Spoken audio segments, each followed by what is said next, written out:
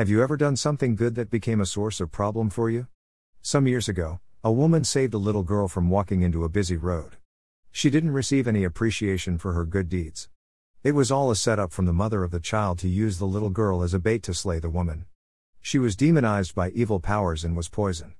There is yet another story of a steward who hurriedly finished the day's work because it was almost time to close for the day. The master queried and decided to ask him to repeat the job, because it was not properly done. Our works can become a burden to us if it is not properly done according to the right principles.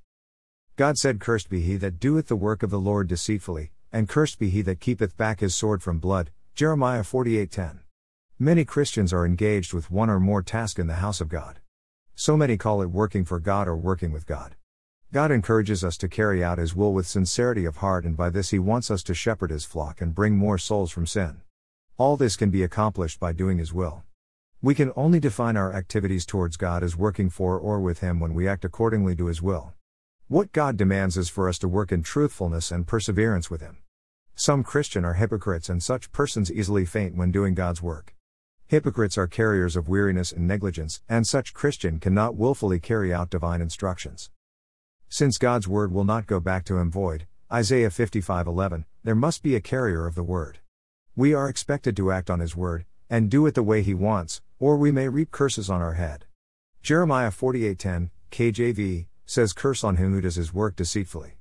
Other Bible translations will say, "A curse on him who is lax," which means not strict, severe, or careful enough about work, rules or standards or behaviors.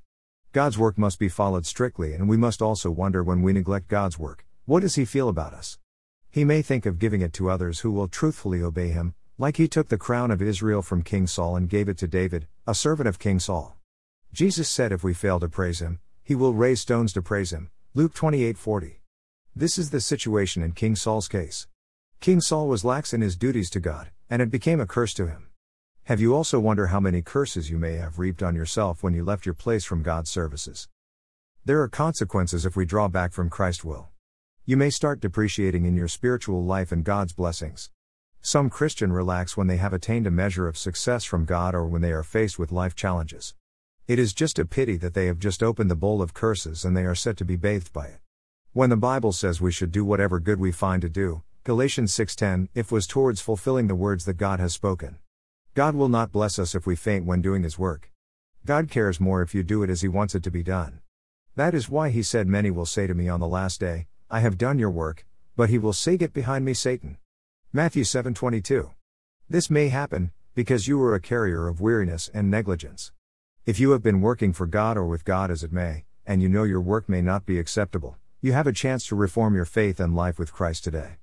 Every curse can be wiped away if you sincerely repent and ask Christ to come into your life with His refreshing grace, Acts 3:19, Deuteronomy 28:1-14, for a perfect work with Him.